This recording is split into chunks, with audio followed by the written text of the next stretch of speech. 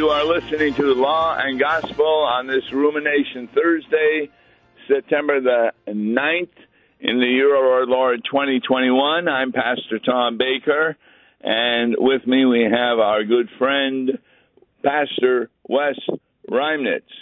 And what we're going to be talking about a little bit is the COVID-19 pandemic restrictions really began affecting worship services around the country. And so they did a survey as of June of 2020, thinking that, we were near the end of the pandemic, but it has even gotten worse. Many locations still remain locked down, and numbers of cases have risen, and the economy has reeled. All of these aspects have impacted our congregations and will continue to have an effect long after the pandemic is over. So, Pastor Reimnitz, what did you find interesting in this survey? Overall, what I found is congregations and pastors found a way to worship. While there was shutdown in many areas, and for instance, the largest shutdown area that was impacted were the churches in California, where they remained closed a lot longer than elsewhere in the country, but they found ways to worship. They found ways to come together that I thought was rather interesting. Yeah, in our own, where I'm doing 4 congregations in central Illinois, beginning last Sunday, we were now instructed by the person who's in charge, the governor, that we need to wear masks if we're going into worship. So we had masks for worship. We were able to take them off when we sang, but by and large, they were to be on the rest of the time. So this thing is far from over. Right, and that brings up a very interesting question, that it was kind of brought out in the survey a little bit, but should we be required to follow and obey the governor of our state or any state when they mandate that you should wear a mask? Well, that's a kind of a two-kingdom question. Do we follow the government or not? And congregations are split on that. Some congregations feel, no, the government can't tell us what to do in our worship services. And in fact, in my own home congregation, 2,000 members, we were only allowed to have 50 individuals in church at a time, and they had to phone up ahead of time to be assigned a seat. So when I'm going down the street and a police car pulls me over, I'm not going to say to him, well, I have to listen to my God. I'm on my way to church. You can't give me a ticket. Didn't you have a story about that? Yeah, in one of the parishes that I served, I had a state trooper as a member of the congregation, and he had relayed to me a story that he had gotten that in a neighboring parish, one of the ladies was on her way to a Bible study, and she was 20 miles an hour over the speed limit because she was in a hurry. She was late. He pulls her over and said, ma'am, you were 20 miles an hour over the speed limit. And she says, well, I'm in a hurry. I'm going to a Bible study, so you need to kind of let me go and go on my way because I'm doing duty for God, so to speak. Well, he wrote out a ticket and gave it to her, and he goes, ma'am, I want you to know I'm a Christian too, and I believe God's given me the ability to write out tickets and to carry on and keep people like you safe on the road and others safe on the road. Yes. Now, what has happened is many congregations have been putting their worship services, over the internet, and people can listen to them there. And according to the survey, 90% of the congregations surveyed modified the logistics for observing communion when gathered together.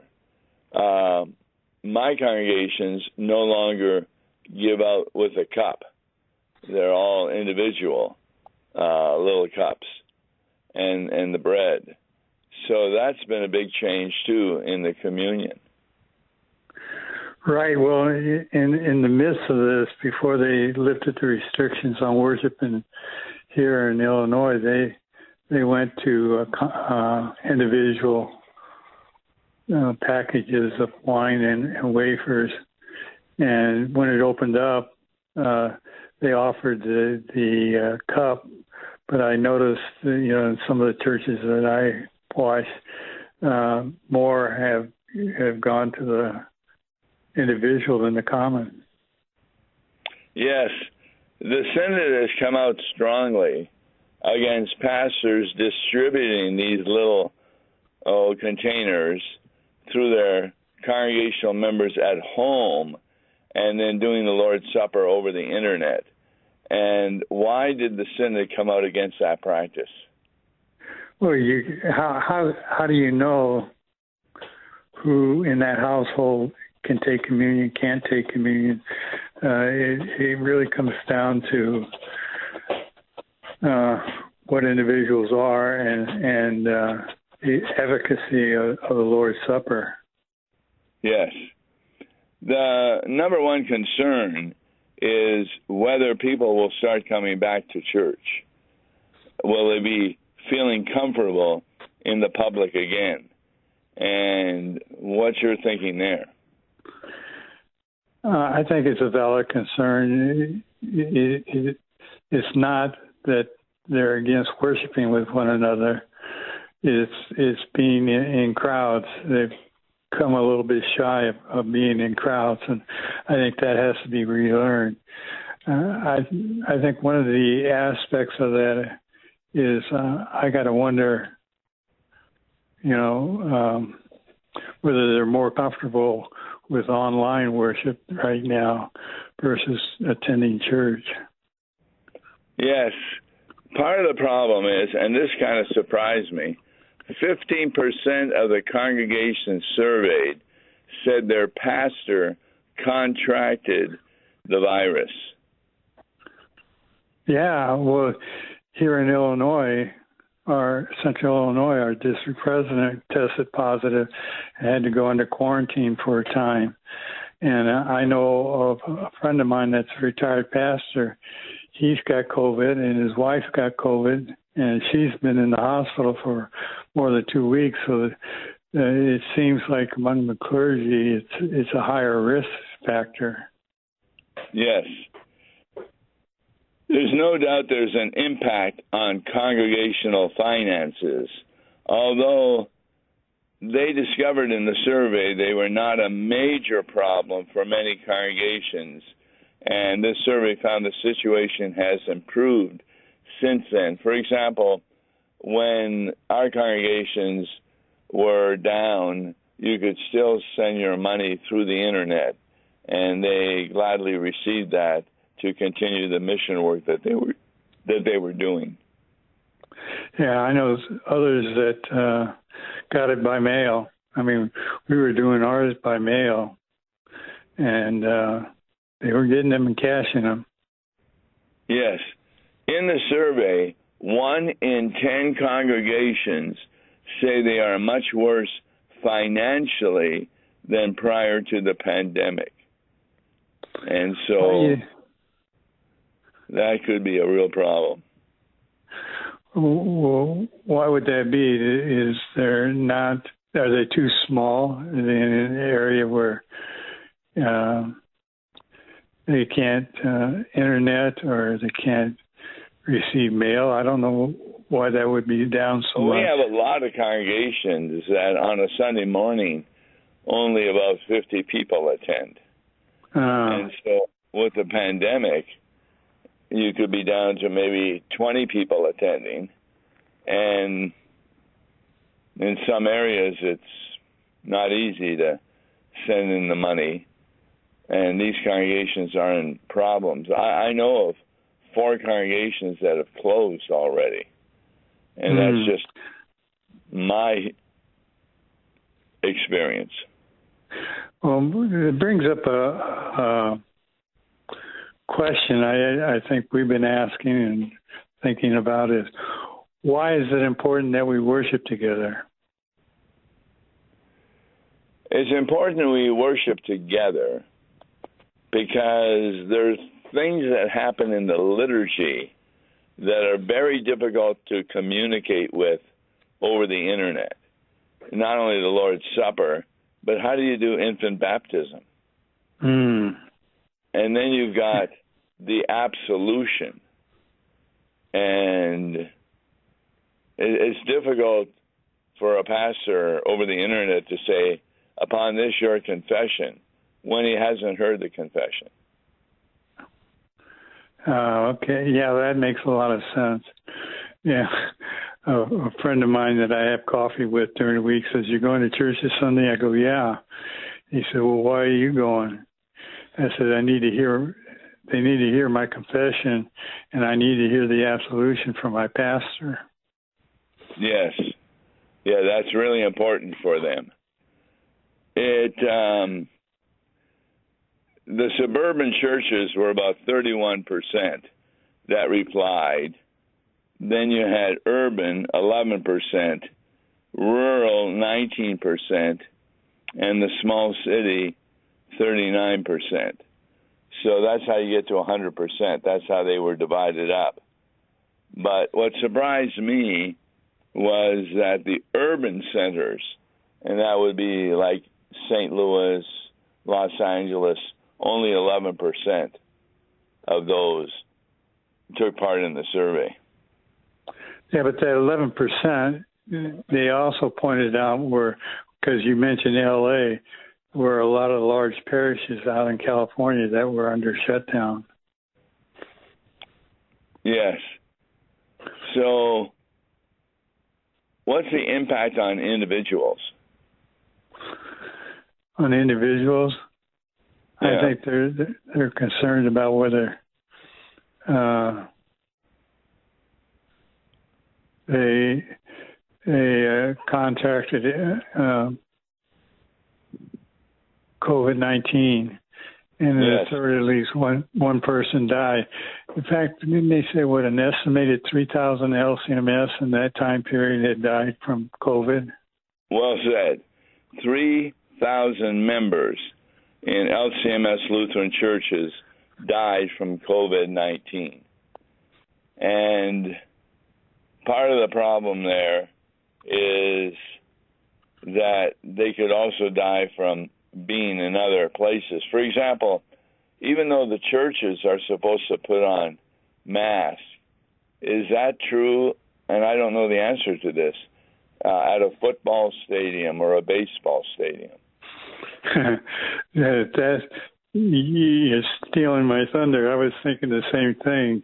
Is these mass sporting events? How do they can consist of the same manner? So, but the other factor was that the 3,000 deaths, as they did a population ratio, wasn't a whole lot different than what the national average was. And percentage-wise, that they seem to mirror one another. But behind that was I know several places that they said if you had a death, count it as COVID. If you had a heart attack, it was COVID. If they died of pneumonia, it was COVID.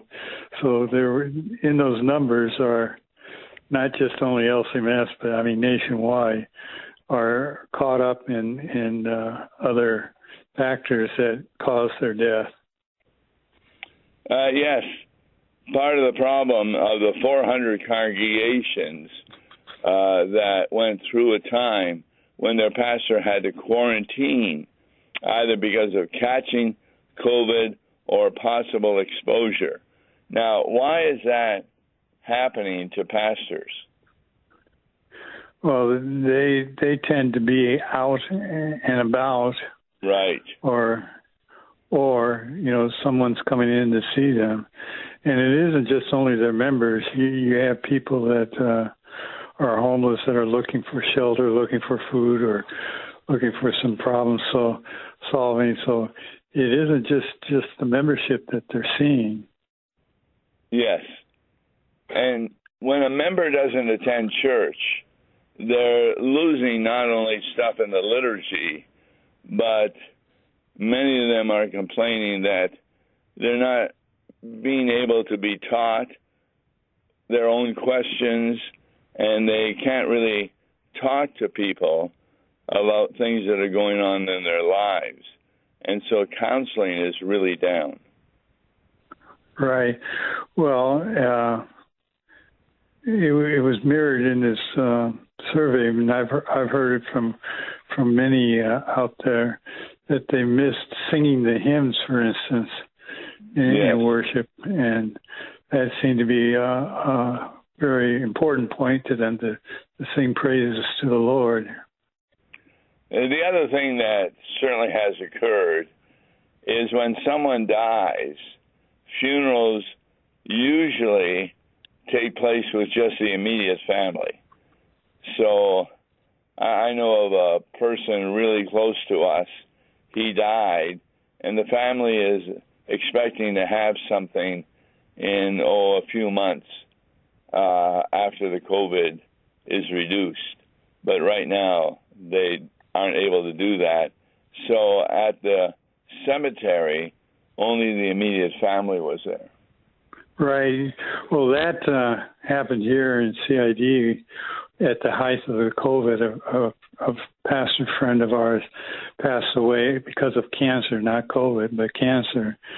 And the family was the right of the family right at the graveside services, and that's all that was allowed to attend.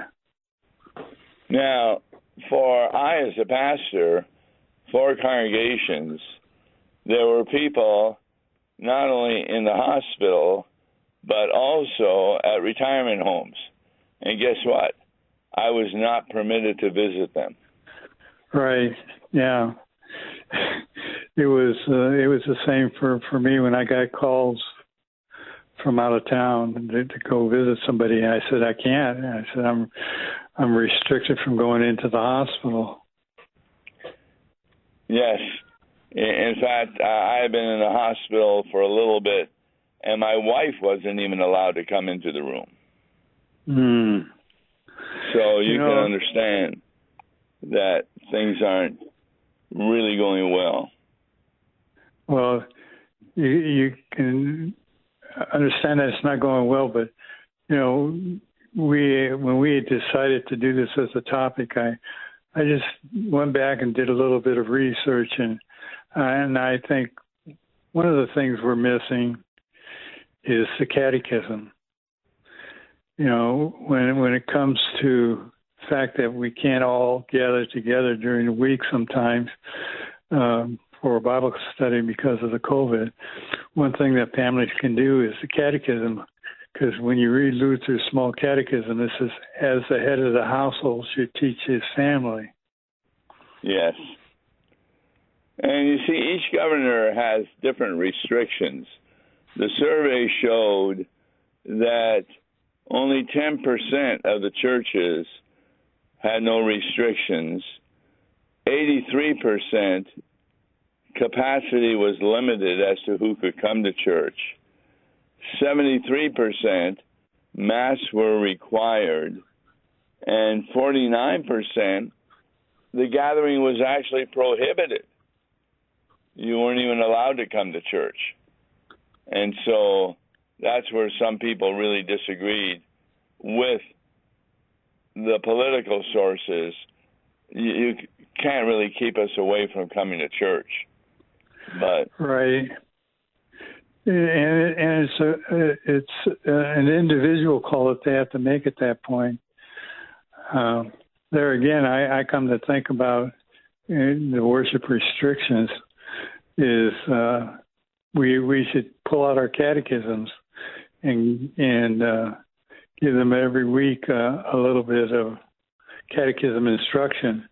In one of the parishes that I served, they had a former pastor that taught a little bit of transubstantiation, and I started the congregation on reading the catechism, and I started out with the sacraments and got to the Lord's Supper, and they go, well, that's not how we learned it. And I said, well, that's what's in the Bible. Yep. What churches have done, 92% went online. And I know for about 6 weeks, I did a sermon that the 4 congregations could hear online because a number of them weren't even having services. And so that was one way that happened. Others tried outdoor services or other accommodations, but only 4% had no accommodations at all for being able to hear the worship service. Well, yeah, that's I can't understand those that didn't have any accommodations, but I think the rest online live services, I can see that there and recorded itself.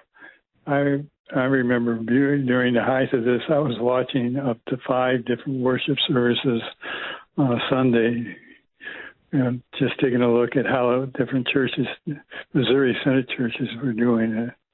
Yes. Yeah, you can go and then you can hear the sermons, and it gives an opportunity. I also did a phone Bible study. In other words, people could phone in, I would do a Bible study, and while I was doing it, they could interrupt me with questions. And that was every Wednesday night at 7 o'clock. So you could do a Bible study, but of course there's no liturgy in that or the Lord's Supper. Supper. Yeah, there's, they call it Worship Anew, or worshipanew.org, out of Fort Wayne, that used to be called Worship for Shut-ins. And they have 6 Missouri Synod pastors, and they do a short version of the worship service, and they do a rather good review of one of the lessons in the sermons. Yes, that's at least some way in which the people are still receiving the Word of God, because that's the most important thing. The churches where the Word of God is preached in its purity and the sacraments are administered rightly. So right. These churches that are thinking about only going to the computer after the virus is over, I think they need to rethink that. I do too. And, of course, there's KFUO and some of the churches that they have on a Sunday morning. Yeah. But they still encourage, when the churches are open, that their members attend. Exactly. And a lot of people who listen to that are shut-ins, and the pastors would visit them to give them communion and such. And I've done some infant baptisms at the homes of members when we were unable to get to church. Yeah, and I think worship as it kind of keeps my theology in check, we think this, we think that, but on a Sunday morning we go and hear the Word and say, this is what God thinks. Yes, next week we're going to talk about the distinction on Wednesday between academic and everyday theology. And I hope that people will be listening to that. Well, thank you very much, Pastor Reimnitz. This survey is available on the computer, and we hope that the virus will soon be gone. Tomorrow is Open Mic Friday. You can email me a question. Until then, God bless you. Listen to Law and Gospel each weekday morning at 9:30 on KFUO. For a tax-deductible gift to Law and Gospel, please make your check payable to Concordia Mission Society and mail it to Tom Baker, P.O. Box 28910, St. Louis, Missouri 63132. To give online, visit lawandgospel101.com or call toll-free 1-877-267-1962. Views and opinions expressed on Worldwide KFUO may not represent the official position of the management or ownership of KFUO, the Lutheran Church Missouri Synod. If you'd like to comment on programs or topics heard on Worldwide KFUO, write us at KFUO, 1333 South Kirkwood Road, St. Louis, Missouri 63122. You can also leave a question or comment on our comment line at 314-996-1542. We are the messenger of good news, Worldwide KFUO.